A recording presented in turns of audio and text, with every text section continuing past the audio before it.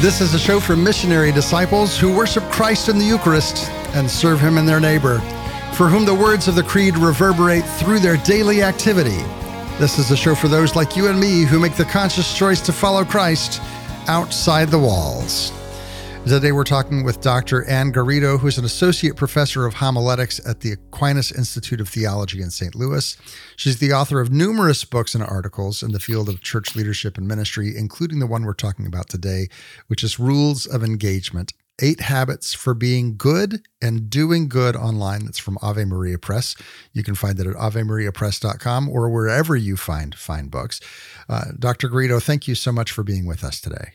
Oh, TL, it's a pleasure to join you. Thank you. So I was struck by this book for a number of reasons. My listeners know that we've talked about this topic a number of times of how do we conduct ourselves when we are online. And part of that is because this is something that strikes particularly close to home to me. When I first became Catholic, of course, I was the embodiment of that meme that we've all seen of the guy sitting at the computer and the wife calling out and saying, "Honey, come to bed." And he says, "I can't. There's someone on the internet is wrong." And I spent so much time just pouring into crafting these arguments that were certainly going to be just the right thing to win that person over. And it would turn into these battles. And when a person was receptive to that, it was great. And when they weren't, I would be kind of snippy and be in some ways detrimental to the good through these conversations. And I don't remember precisely, it was probably as a result of the prayers of my wife, honestly. But there was a day where I, in these conversations, just realized, you know what? When someone is wrong on the internet, I don't have to engage in the argument. If I can't decide and use temperance and prudence in the midst of an argument, I have permission to avoid that argument altogether. And so for me, this is always a topic I like to come back to, and I use social media very differently than I used to. The more I think about evangelization, the more I'm convinced that long arguments on the internet is not the way that we're going to fix that. I'm with you. And your witness on that is better than anything else I have to offer. So thank you for starting us off on that note. That's wonderful. One of the things I love about this book, you lay out a really thorough case by giving us kind of a playbook, these rules of engagement, and starting as a good Thomist would with that question of what's your purpose? Clarify your purpose online. So before we get into these 8 steps, tell me a little bit from your perspective, what was the impetus behind this book and how did you come to these specific 8 rules out of all the rules you could have coalesced around? Great question. Well, I would say teaching for a Dominican graduate school of theology, I have a particular passion around the question of veritas or truth. And what I realized in my own research and writing in that area was that more and more the conversations where issues of truth were coming up were happening more and more online. So it really was from the perspective of being a teacher and a parent that I was watching how the generation that was younger than me, how this was becoming so much a part of their daily life, and that I could begin to recognize that in the future, theology was going to be happening less and less in the classroom and less, in the graduate school that I teach in. And it was more and more is going to be happening, like a lot of the day-to-day stuff was going to be happening online. And I realized I need to understand better the dynamics that are going on there. I need to participate in them. And then I need to sit back and reflect on the experience in light of my Christian tradition that I come out of. Mm-hmm. We heard this reading not too terribly long ago in daily mass, the question of being leaven, that parable that Jesus told of the small bit of leaven that leavens the whole dough. And you mentioned this in the book as well, as we are called to be leaven in the world, in all the places where we show up in the world, including in social media. And maybe it's because of the way that social media started out as this friend group. I'm old enough, back when I was a kid, you had your top 8 on MySpace. It started out as a connection of the people you already knew. And it started out with this idea of camaraderie and familiarity and entertainment to some extent, even that we think that, oh, well, this is entertainment. I don't have to really be on my guard or be careful with my words because it's just my friend group. Yeah, I think I was there too. Yeah. And it has evolved past that, but I don't think that our attitudes towards it have evolved past that.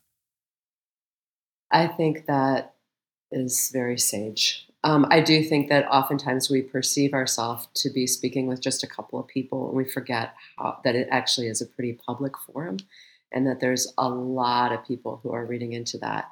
And that at this stage in the game, I need to recognize that anything that I do online is a public act. It's not a private act. Well, and let's even take that a step further, because maybe it's the prevalence of cameras, or maybe it is just the rotting effect of these conversations we've had on social media. But it seems like the attitudes towards people that we have on social media have crept more and more into the public eye in our normal everyday life. We have terms for it, right? You've got Karen and Kevin, who are the people who make big deals out of nothing and treat customer service workers horribly. And so I think, see these attitudes that were cultivated and made manifest on social media really becoming part of the wider conversation and culture as well. I suspect that's true. I think it could go in either direction. On one hand, it might be like, this is what I've wondered is like, holy cow, were people talking about like this with their friends all the time? And maybe I need to clean up the act that I have with my friends as well. Or it also is that we've gotten so crass and the norms of communication have so deteriorated by what we've been exposed to through these new modes of communication that they begin to leak into every aspect of our life, as you're saying. So that even our day-to-day interactions with family and friends might have more of these elements to them than they used to as well. I'm curious about that. I don't know. So each of these rules of engagement that you have, I'm reading them and I say, these are fantastic ideas and things to meditate on before I engage on social media, but they're also just really good conflict management tools in general, whether you're dealing with, maybe you fight with your spouse too often, or you and your teenager go at it constantly, or maybe you're just a combative person or can't kind of step back from those challenges that are out in community. These are really valuable steps to walk through to make sure that the presence that you're presenting online and in person, and the person who you are is the person who you want to be, and the presence that you want to show. So maybe you don't have social media, maybe you got rid of it. These are still really important ideas to process through before you engage. Well, isn't that the truth? I mean, and that is, I do think that the 8 rules of engagement are actually 8 basic rules of communication in every relationship that you're in daily life. And the question that I was asking is, are there ways in which, and I think you've hinted at this already, that social media simply magnifies dynamics that are present all the time in family life and in friendship and in our interactions with persons who are checking out groceries at the grocery store, right? But they are magnified in particular ways online by the algorithms, by the dynamics of the platform, by what it's capable of doing, that have taken elements that are part of everyday regular conversation and just like blown them up and elevated some of the challenges that are present therein. So let's go through some of these rules now. Rule number 1 is to clarify your purpose. What is the end result? What's the teleology, to use that theological word, of your purpose? Why are you even online to begin with? What are your, kind of walk us through that rule and what you mean by clarify your purpose. How do I go about clarifying my purpose to be online?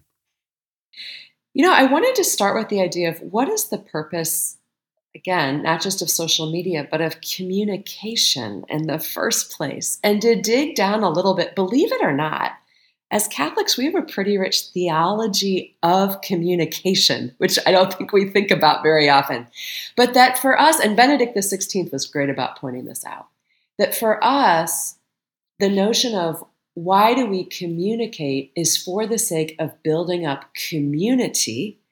And the sake of community is to teach us how to live in communion, because communion is our ultimate telos, as you're saying, our ultimate end. Like each of us has been baptized in the name of the Father, the Son, the Holy Spirit. It's a way of saying you've been baptized into the Trinitarian nature of God. God and God's very being is relationality, is relationship. You are meant for relationship for the very beginning. And that's what all of eternity is going to be, living in relationship. And in some ways, all of earth is a boot camp to practice what does it mean to live in right relationship with each other, since we will be with each other for all eternity. And communication, community, communion are all integrally tied with each other. You can hear that common Latin root word underneath, right? And that if anything that I'm doing in communication in general, and then in particular communication online, isn't somehow tied with my intention to build up community, I got to do examination of conscience around that and say, hey, I don't think it's right for me to be online right now. Unless underneath everything I'm doing up there is the aim of community, building up community. If I'm up there and the things that I'm saying and the things that I'm posting are tearing down community, there's a lot of reasons I could be up online, but all of them in some way, shape, or form need to be linked to community.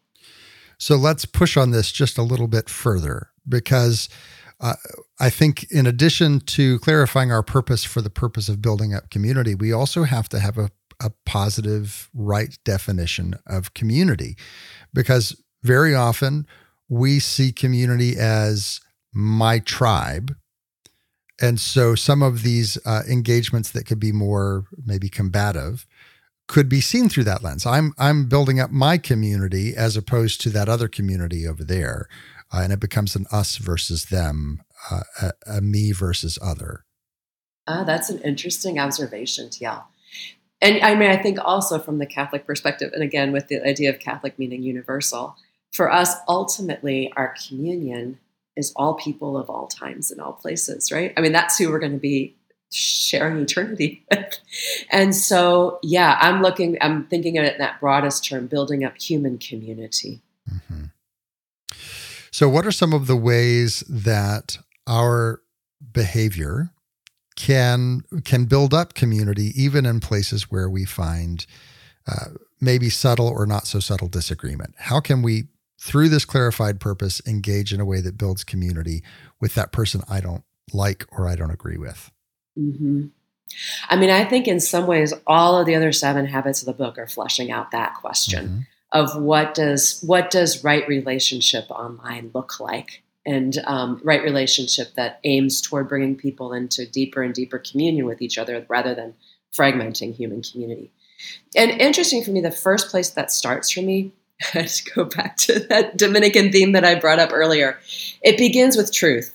That for us, first off, we believe that God is Trinity, and then another prized name that we have for God within our tradition is truth. So one of the most foundational elements that I would say undergirds everything else that we're going to do to try to build up community online is that first we want to make sure that the conversations, what we're reading up there, how we're talking with each other, is grounded in a commitment to try to figure out what is real and what is true. And that we know that the first enemy of community is anything that is false. Mm-hmm. So that I would say is the beginning, the ground point for talking about truth or for community. So going from there, we know that our telos is not the same as the social media. Their purpose for existing is different than our purpose for being on that platform. And many news organizations that are out there, many of the kind of places that put out sensational articles, their purpose is to give us as many ads in a short period as possible so that they can make as much money as possible. Every one of us has done that thing where we see an interesting thing online. Maybe it's not even a news article. Maybe it's a kind of a gossipy, clickbaity title with a slideshow attached. And the minute you click, you've got to go through 25 different slides, and every one of those has 45 ads. And for them, it's just a thing of, oh, well, we showed you these ads, so we're going to get paid by all these ad people. It's not about disseminating information. It's about harvesting advertisement revenue. And so for us, not only to know our own purpose, but to be honest with ourselves about why other people are putting media out there so that we can be discerning consumers. Wow. Again, I love the connection that you're making there to this question of telos. That for us as Christians, the purpose of any communication is to build up community, but that the platforms themselves, even though some of the marketing language is around that, underneath there seem to be either an ultimately different telos or at least a competing telos, which is there's a business model, which is to make as much money as possible. As my son, who is so much wiser in some of these areas than I am, and I should say I've learned a lot from in conversation with talking with millennial generation. He always says to me, and I know this isn't original to him, Mom, if you're not paying for something, then you are the product, right? Yep. And so that online, what we are doing is, since we're not paying to be on these platforms, most of them per se, what it means is that what is being marketed here really is our attention.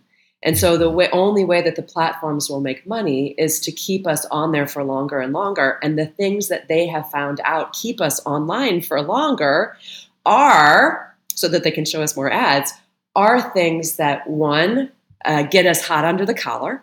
So anger keeps us online for longer. That's not in our best interest for building up community, but it is in the best interest of the market, the business platform, right?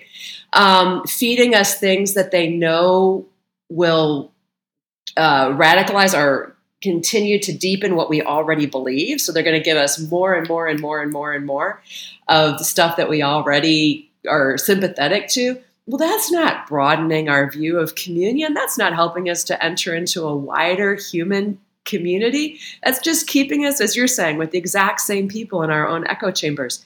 So I love that you're connecting that at that level of telos, right? That what we are shooting for and what the platforms are shooting for, there's some friction that's there. And we're going to just have to be incredibly intentional and conscientious about how we're using platforms.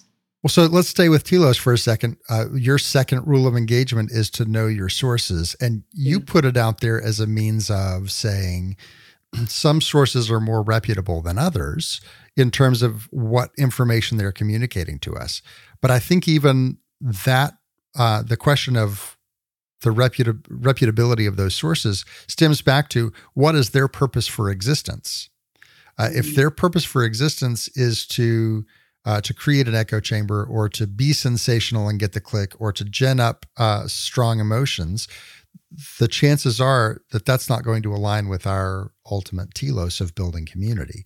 To find those more moderate sources that are looking truly, even though we all know that objectivity is impossible because we are subjects and we're always going to view things through a subjective lens, those people who have the goal of objectivity, at the very least, are going to be more moderated in their speech and more conducive to us in building a community and having discussions that move the needle of actually creating possibility for conversion and change in another person. Yeah, because all of us have the potential. I think I've given up on the idea that I have truth. What's the most important thing is I'm shooting for truth, right? I'm longing for truth. And if I can partner in seeking with truth with only reading from organizations that also have that as a goal. All organizations are going to make errors once in a while, right? Even in the reporting of news, as one of my colleagues says, news it's the first draft of history. It's trying to get in the immediate information. And we find out later, oh, there are more information that I didn't know. But the key is, right, that the organization that we're reading from has the goal of trying to put out the most accurate information possible. Now, you're setting us up for the next rule, because I hear the arguments already, but those news sources are, what's the word? They're biased, right? And so that's the next thing is, not only should we be aware of biases that exist externally, but we should also be aware of our own bias. One of the rules of logic is the genetic fallacy, that I'm going to dismiss an argument because of the place that it came from, because of its genetics, rather than whether or not it's true or not. One of the things I love about the concept of objective truth within Catholicism is that on one hand, we could understand this term of objectivity to mean like, well, reality, it is what it is, right? And me wishing it to be otherwise does not make it otherwise. I think there's tremendous wisdom. My favorite stories is, it's a fictitious story, I think, but it carries well the Catholic concept of a U.S. military ship that was off the coast of foggy Newfoundland. And it says, the Americans get on and are like, you will appreciate this living right up there next to Canada. But they said, I demand, it's the Canadian authorities, I demand that you move in the direction of 10 degrees to the north to avoid a collision with our ship. And the Canadian authorities get back on and be like, no, we suggest you move 10 degrees to the north to avoid a collision. The Americans get back on and it's like, no. I've said, we are the largest vessel in the Pacific. We are we've got, several different military, ships with us and so forth. Demand. And the Canadians get back on and said, okay, so we're a lighthouse. Your call. Yep.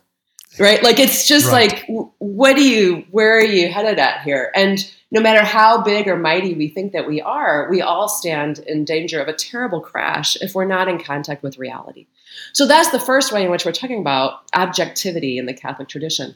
But then the other way in which we're talking about objectivity is kind of like, for me as a professor, when I write my syllabus at the beginning of the semester, on the first page I've got, these are my course objectives. And what that means is that we are shooting for something. This is what we're aiming at. We could say, as one of my Dominican colleagues says, reality is like a bazillion volts of electricity.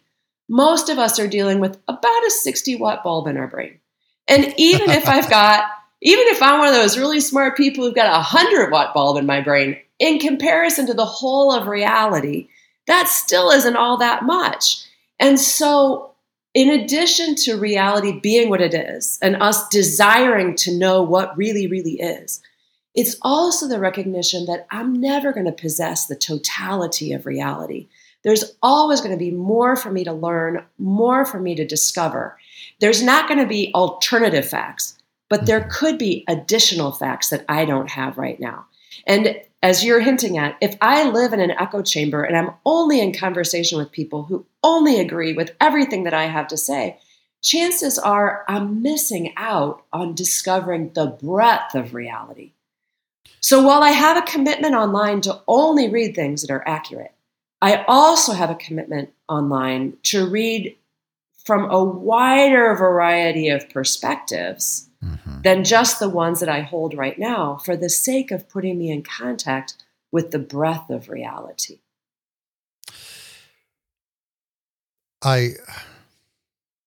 When I was I learned this lesson myself when I was studying abroad in Bulgaria. It was 1999, and this was right around the time that there was a NATO action against Kosovo and Albania. There was that whole the whole Kosovar conflict. And so I'm sitting right next to, rooming with, in the same dorm room with Serbians who were watching CNN and the BBC with us and saying, this is not the story that I'm getting from my parents. This is that successful bombing run that they just had. That was a school.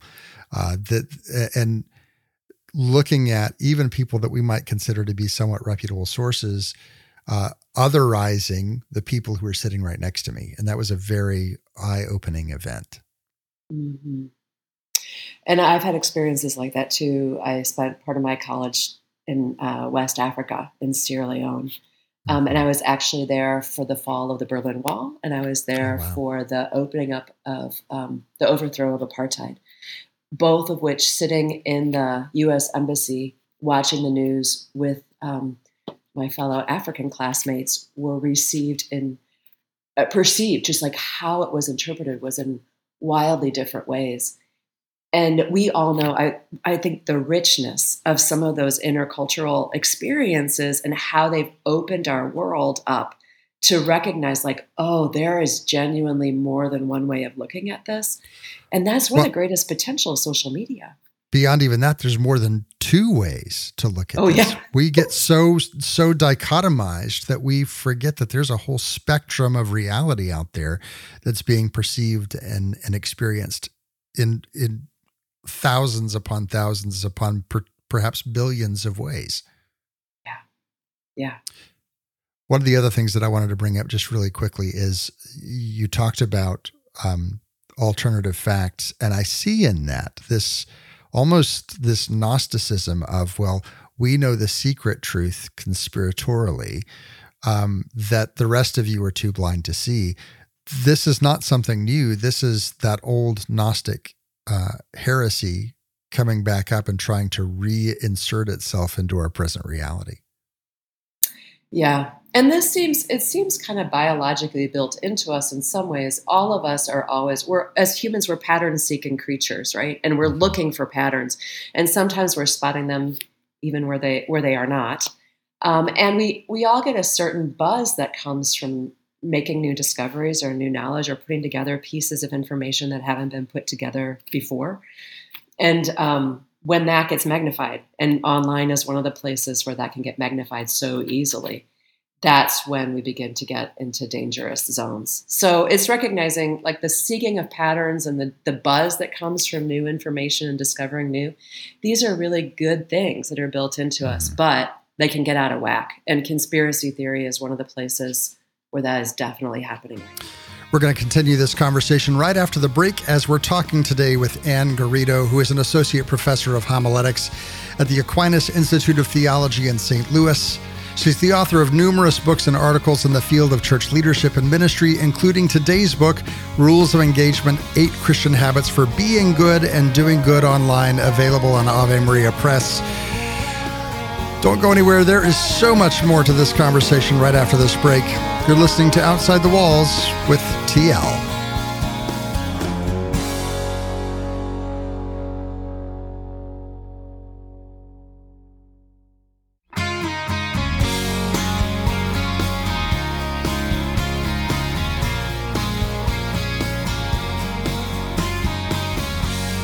Welcome back to Outside the Walls, where we explore the implications of our belief on our daily life. I'm your host, TL. Today we're talking with Dr. Anne Garrido. You can find more of her work at annegarrido.com. That's GARRIDO.com. There you can find all of her books and webinars and much more. Dr. Garrido is an associate professor of homiletics at Aquinas Institute of Theology in St. Louis, Missouri. Also does consulting, writes books, does seminars. I first met her at a conference at Notre Dame. You also are really actively involved in the Catechesis of the Good Shepherd, which is a fantastic program, which we do not have time to talk about today, but good gracious, we should do that soon. It is the best catechetical tool for children, bar none, because what it does is it says the best way to teach our children is not by putting them in a classroom with a book and talking, but it's by letting them do. And it is so fantastic. But today, I am biased in that regard too. Yeah. speaking of bias, that's right. I am highly biased for that program. Today we're talking about the book Rules of Engagement: 8 Christian Habits for Being Good and Doing Good Online. It's available on Ave Maria Press. And thank you so much for being here. I'm so delighted to be talking with you. So we've just talked about the first 3 rules so far. Clarify your purpose. What are you doing? Why are you online? Put that in front of your eyes and like a good mission statement, weigh every action that you're doing online based on that purpose. Is this helping me get to my purpose? And if it's not, it's really not worth doing. Second, know your sources. We're all seeking truth. Let's make sure that we seek that together with other people who are seeking truth, using sources that are seeking truth. Understand your own biases. So we talked about the biases of others. What does it mean for me to understand my own biases? I mean, I think that is one of the things that all of us are on the quest to, right? The way that I recognize that I only have a partial view of the whole, and that there's always going to be more of reality for me just to discover. And part of that, the only way that I'm going to have that uncovered for me is by continuing to read and by being in conversation with other people, which is what begins to get to this fourth rule, isn't it? Mm-hmm. To be able to actually be willing to ask questions of others to find out about what maybe some of my own blind spots might be.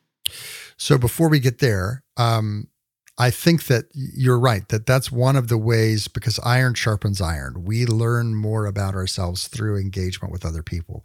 But I think before we even get to that place, that Scripture says the Holy Spirit leads us into all truth. It also says the Holy Spirit comes to convict us, right? And so I think we have to be in prayer and in conversation with the Holy Spirit so that we are willing to bend when it is time for us to bend, that we're willing to see or have be empowered by the Holy Spirit to see when things are not quite up to snuff in us. So I think back to my own conversion, right? I had certain biases against the sources that would agree with Catholicism. I wasn't anti-Catholic by any means, but it certainly wasn't for me. And it was through that process of seeking truth, through that process of prayer, first and foremost, that made me able to have those conversations with people and accept when truth was presented to me rather than just kind of shutting up and putting up my guard and walking away, right? So the Holy Spirit leads us into truth, and then he leads us into community, and sometimes simultaneously. But I think that dedication to the Spirit is kind of primary for us. Yeah. And that prayer, the purpose, I mean, in some ways, prayer cultivates within us an openness and a listening spirit, so that when we encounter truth, which oftentimes, as you're noting, happens through community. I mean, in some way, shape, or form, actually always is happening through community. Mm-hmm. It's interesting that we're going back there, because if our ultimate telos is the building up of community, the means by which we are actually converted and changed is also by means of community. Those two are not unattached. So we've talked on this show numerous times about valuing the person, that the person is more important than the argument. And so rather than proving them wrong, I come into it with a goal to have unity with that person, right? Seeking in whatever ways, just like Paul at the Areopagus or Areopagus, however you correctly say that, saying, let me tell you about this thing that you've got right and give you a further perspective on it. I see that you're a very pious people. I see this altar to an unknown God. Let me proclaim to you in truth what you worship unknowingly, this unknown God. I love that. Rather than coming and saying, oh, well, you're wrong for having all these other gods, and let me tell you why. Yeah. One of the way that we do that is through your rule 5, to lead with curiosity.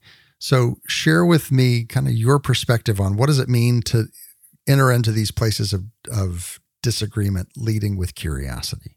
So as we get into that, let me maybe 2 caveats. One is to recognize I'm not sure that the platforms themselves in their current iteration always have the capacity to hold the heft of the kinds of conversations that we want them to be able to have. Mm-hmm. Especially things like Twitter, where you're limited in the number of characters that you can type out. I'm not sure you're really going to be able to arrive at the deep truths of the universe in 180 characters or less. And so sometimes I'm wondering whether or not we need to move those conversations that need to be had into different forms. That might be something we could think about. The other thing is that social media, and I think you've hinted at this earlier, it could become a major time suck, couldn't it? where all the conversations that I'm trying to have are on there. And I've appreciated some of what Pope Francis has pointed out around, like, make sure, and Benedict too, make sure that it's not detracting from conversations IRL in your life. But so sometimes online, when somebody's bringing up something controversial, I always have to ask myself first, is this the place where we can have this conversation? And do I have the time to actually get into this conversation right now? So those are my two caveats. I have a third caveat for you as well. Am I the person that's going to make the difference? Is the person I'm talking to going to be able to receive that from me? Right. And in this mode, in a public mode. Yeah, I love that too. But that all being said, I do think the purpose why these platforms exist in the first place was to try to build up a richer degree of communication with people who we might not otherwise be in conversation with. And so if I'm never willing to enter into conversation online around some titchy things, that also, I would say, is kind of I wouldn't say an abuse of the platform, but a not taking advantage of what could be possible for us as Christians. And so when I'm going in, the first thing that I want to do, like you're saying, lead with curiosity. I want to find out a little bit more about why the person holds what they hold. Because a person is more than just a head on the screen. The person is a whole body with a whole story behind it. And if they're posting regularly about something, it must mean something to them. And I would be curious to know how they arrived at the conclusion they arrived at. I don't necessarily need to agree with the conclusion, but I am interested in them as a person to understand a little bit more about what led them to hold that. And so being curious about their story as a person, I think, is a great doorway in. So saying something like, it sounds like this is really important to you. Tell me a little bit more. Or I'm wondering if you've had some experiences that have really shaped your thinking about this. I'd be curious to hear what those experiences are. Those kinds of things, I think, open a door for a more healthy kind of conversation to happen. Let's go back to St. Thomas, because in the Summa, one of the things that St. Thomas does is he always starts with his opponent's argument. And he didn't set up a straw man. He gave the strongest possible argument, sometimes even better than they would give themselves, before he would then counter and say, well, I rather say this. He didn't get there by creating that argument in his mind and then representing it. He had to come to a place where he engaged with that argument, where he listened and asked questions about that argument, to where he could then present it in the way that that person would have presented it. And that's such a really good conflict resolution mode to be able, when you're in an argument, to say, well, is this what you're meaning by that? Is this your intent? Is this your purpose? And have that person say, no, you're missing my point still. This is what I mean, and allowing them to clarify and continuing to do that until we come to a complete, I'm not saying I agree with it, but I can at least state your argument well. Yeah, we want to be able to summarize another's argument in such a way that they would be able, after we've summarized, would be able to nod and say, yeah, that's the gist of what I was trying to get across. Mm-hmm. Because as we know, people rarely change their mind on topics that mean a great deal to them. But one of the things we do know from research in the field of conflict management is that the only time a person changes their mind on something of substance is if they feel that their own concerns have been heard first. Yeah. And I've got a quote near me of St. Thomas that I just want to read here, which is the attitude that I try to go into when I have conversations. Thomas says, we must love them both, those whose opinions we share and those whose opinions we reject, for both have labored in the search for truth and both have helped us in the finding of it. Mm-hmm. And if I perceive my interlocutor, again, grounded in the concept that both of us are looking for truth, if I can't rest in that conviction that both of us are seeking truth here, I'm not even sure I want to get into the conversation, especially online. But if I can trust this is a person of goodwill who genuinely is seeking truth, then I do think I owe them a debt of gratitude, because there's something interesting that could happen here, and that both of us could be open to a reality that's bigger than what either of us is capable of seeing right now. Yeah. And in that, we have to come to a place where we understand that we are having a discussion, having a disagreement in good faith.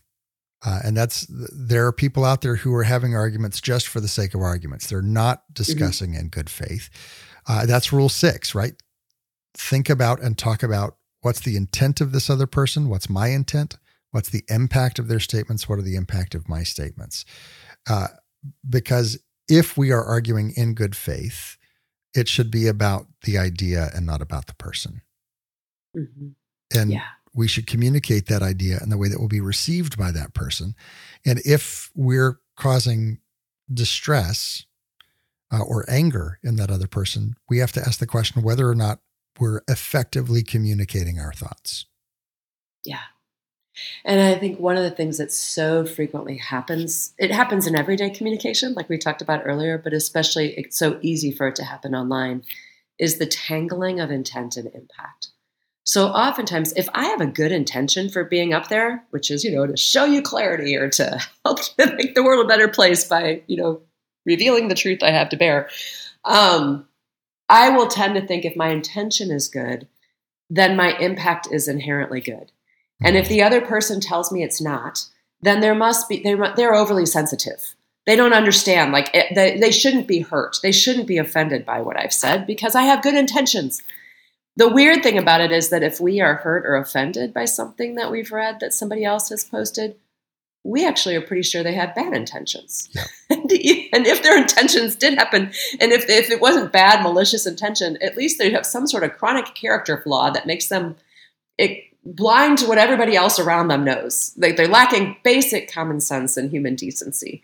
And so one of the things which we can do is just to disentangle intention and impact and to be able to say, I know my intentions here are good, but tell me how what I'm doing is landing on you.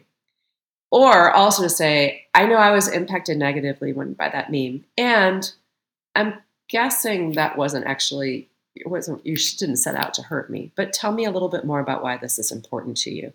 And allowing both of those, we don't have to pick one or the other. Both of those can be true at the same time. It's true I can have good intentions and my impact might not be good. Mm-hmm. And it's true I could be hurt and the other person might have had good intentions. You gave a Thomas quote. I'm going to give a quote that's of a person far less reputable, George Bernard Shaw. He has this quote that the single biggest problem with communication is the illusion that it's taken place. I love it.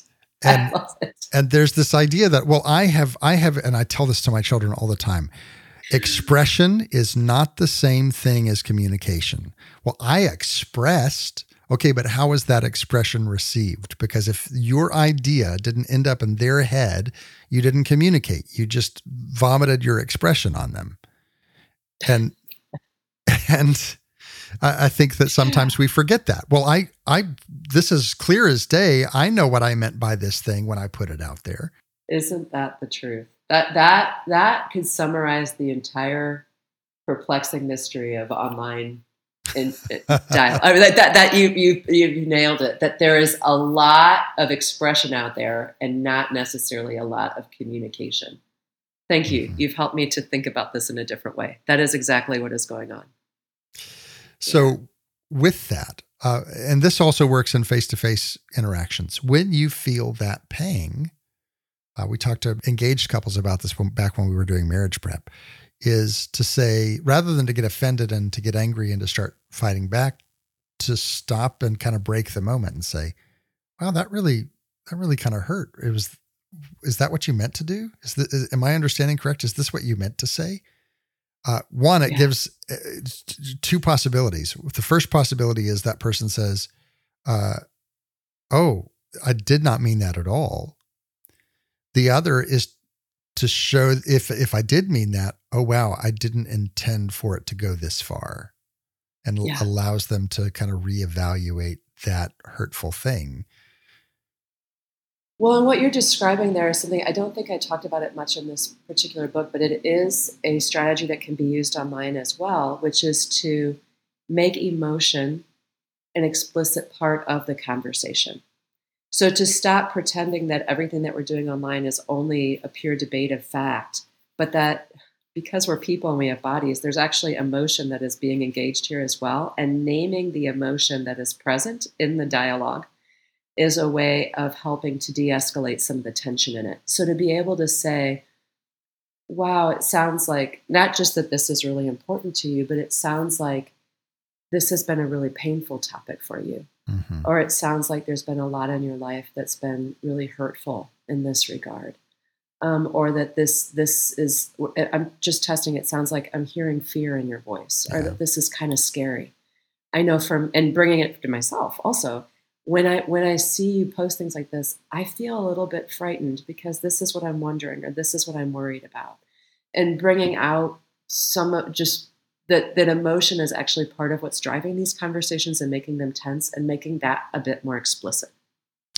The book is Rules of Engagement, 8 Christian Habits for Being Good and Doing Good Online. You can find it at AveMariaPress.com or wherever you find your books. There are 2 rules that we didn't go over, and all of them we just kind of touched on. There's so much more. I really encourage you to go pick up this book. Maybe get several copies and read it together with your friend groups in community. Hey, that's an idea. And thank you so much for taking the time to be with us today. Oh my gosh. Thanks to yourself. Thank you. If you missed any part of my conversation with Ann Garrido, or you want to go back and listen to it again, or share it with your friends on social media, have no fear.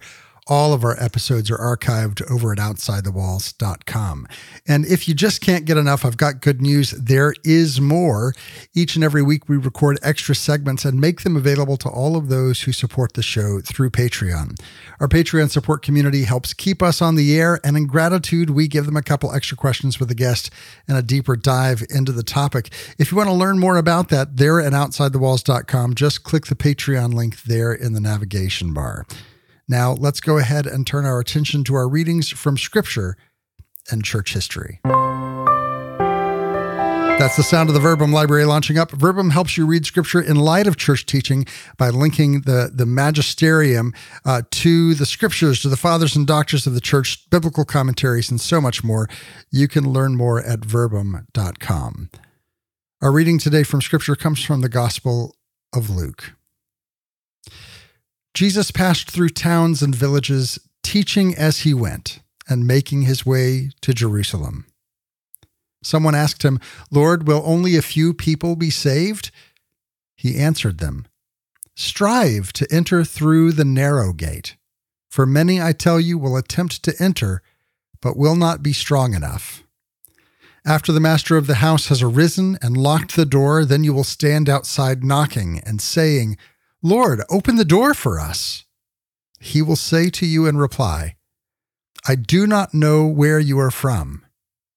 And you will say, 'We ate and drank in your company, and you taught in our streets.' Then he will say to you, 'I do not know where you are from. Depart from me, all you evildoers.'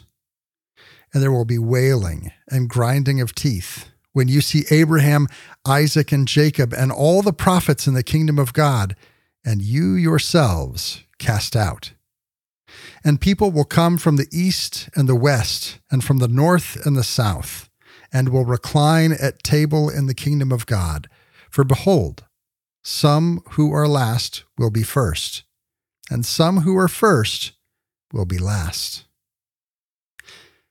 That reading comes from the Gospel of Luke, chapter 13. And we have a tendency, I think, when we read Scripture, specifically these kinds of Scriptures, to view ourselves as the ones who are included and kind of use that Scripture as a way to warn others of, you got to get in correctly. Otherwise, you're going to be on the outside, even though you think you're in.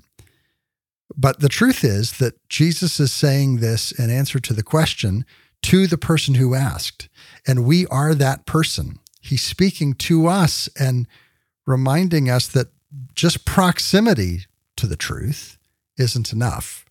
Just proximity to Jesus, even if we are regular mass goers, isn't enough.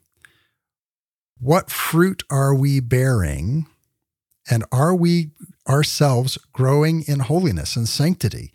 more than just participating in the sacraments, are we allowing the Holy Spirit to come into us in such a way that our lives are moved along that path to holiness so that Christ would recognize us, right? Are we hanging out with Jesus in a way that he will recognize us at the end of all days? And so for us, I think that this is the question: how am I striving to enter through the narrow gate?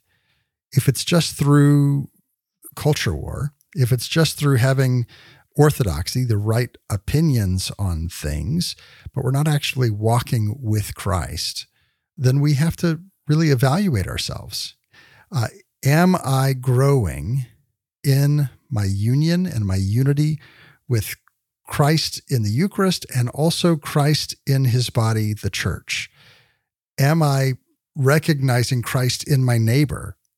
Going back to that whole parable out of Matthew 25, whatever you do to the least of these, my brothers, you've done that to me. Are we treating not only the poor and the marginalized as we would treat Christ? Are we treating the person that we're speaking to on the internet as if that person is Christ? Or are we just falling into our human habits of dismissing the other person or segmenting ourselves off and not really taking the time to enter into those uncomfortable places? One of the things I like to say when I'm having these conversations with my children is it's the crazy saints that get remembered.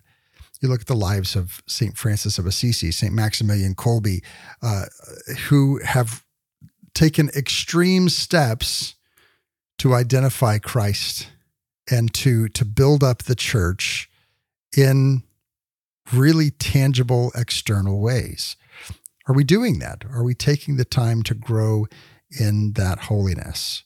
And so this calls us really clearly to strive to enter through the narrow gate. For many who will attempt to enter will not be strong enough. So I'll say right now, I am not strong enough. I need the graces of God to make me strong enough.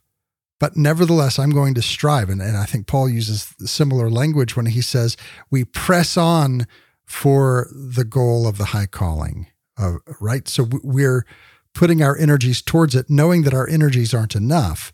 And yet, even so, we still will strive for that. Along those same lines, we're going to move now to our reading from church history, which comes from Thomas à Kempis from the Imitation of Christ. And looking from that perspective of maybe feeling the judgments of God through Christ's statements there, right? Strive to enter through the narrow gate so that we don't end up being the one where he says, I don't know where you're from. And so Thomas à Kempis is taking us in that same direction, saying, you thunder your judgments upon me, O Lord. You shake all my bones with fear and dread, and my soul becomes severely frightened. I am bewildered when I realize that even the heavens are not pure in your sight. If you discovered iniquity in the angels and did not spare them, what will become of me? The stars fell from heaven, and I, mere dust, what should I expect? Those whose works seemed praiseworthy fell to the depths, and I have seen those who were once fed with the bread of angels, delighting now in the husks of swine. There is no holiness where you have withdrawn your hand, O Lord. No profitable wisdom if you cease to rule over it. No helpful strength if you cease to preserve it. For if you forsake us, we sink and perish. But if you visit us, we rise up and live again. We are unstable, but you make us firm. We grow cool, but you inflame us. All superficial glory has been swallowed up in the depths of your judgment upon me. What is all flesh in your sight? Can the clay be glorified in opposition to its maker? How can anyone be aroused by empty talk if his heart is subject in the truth to God.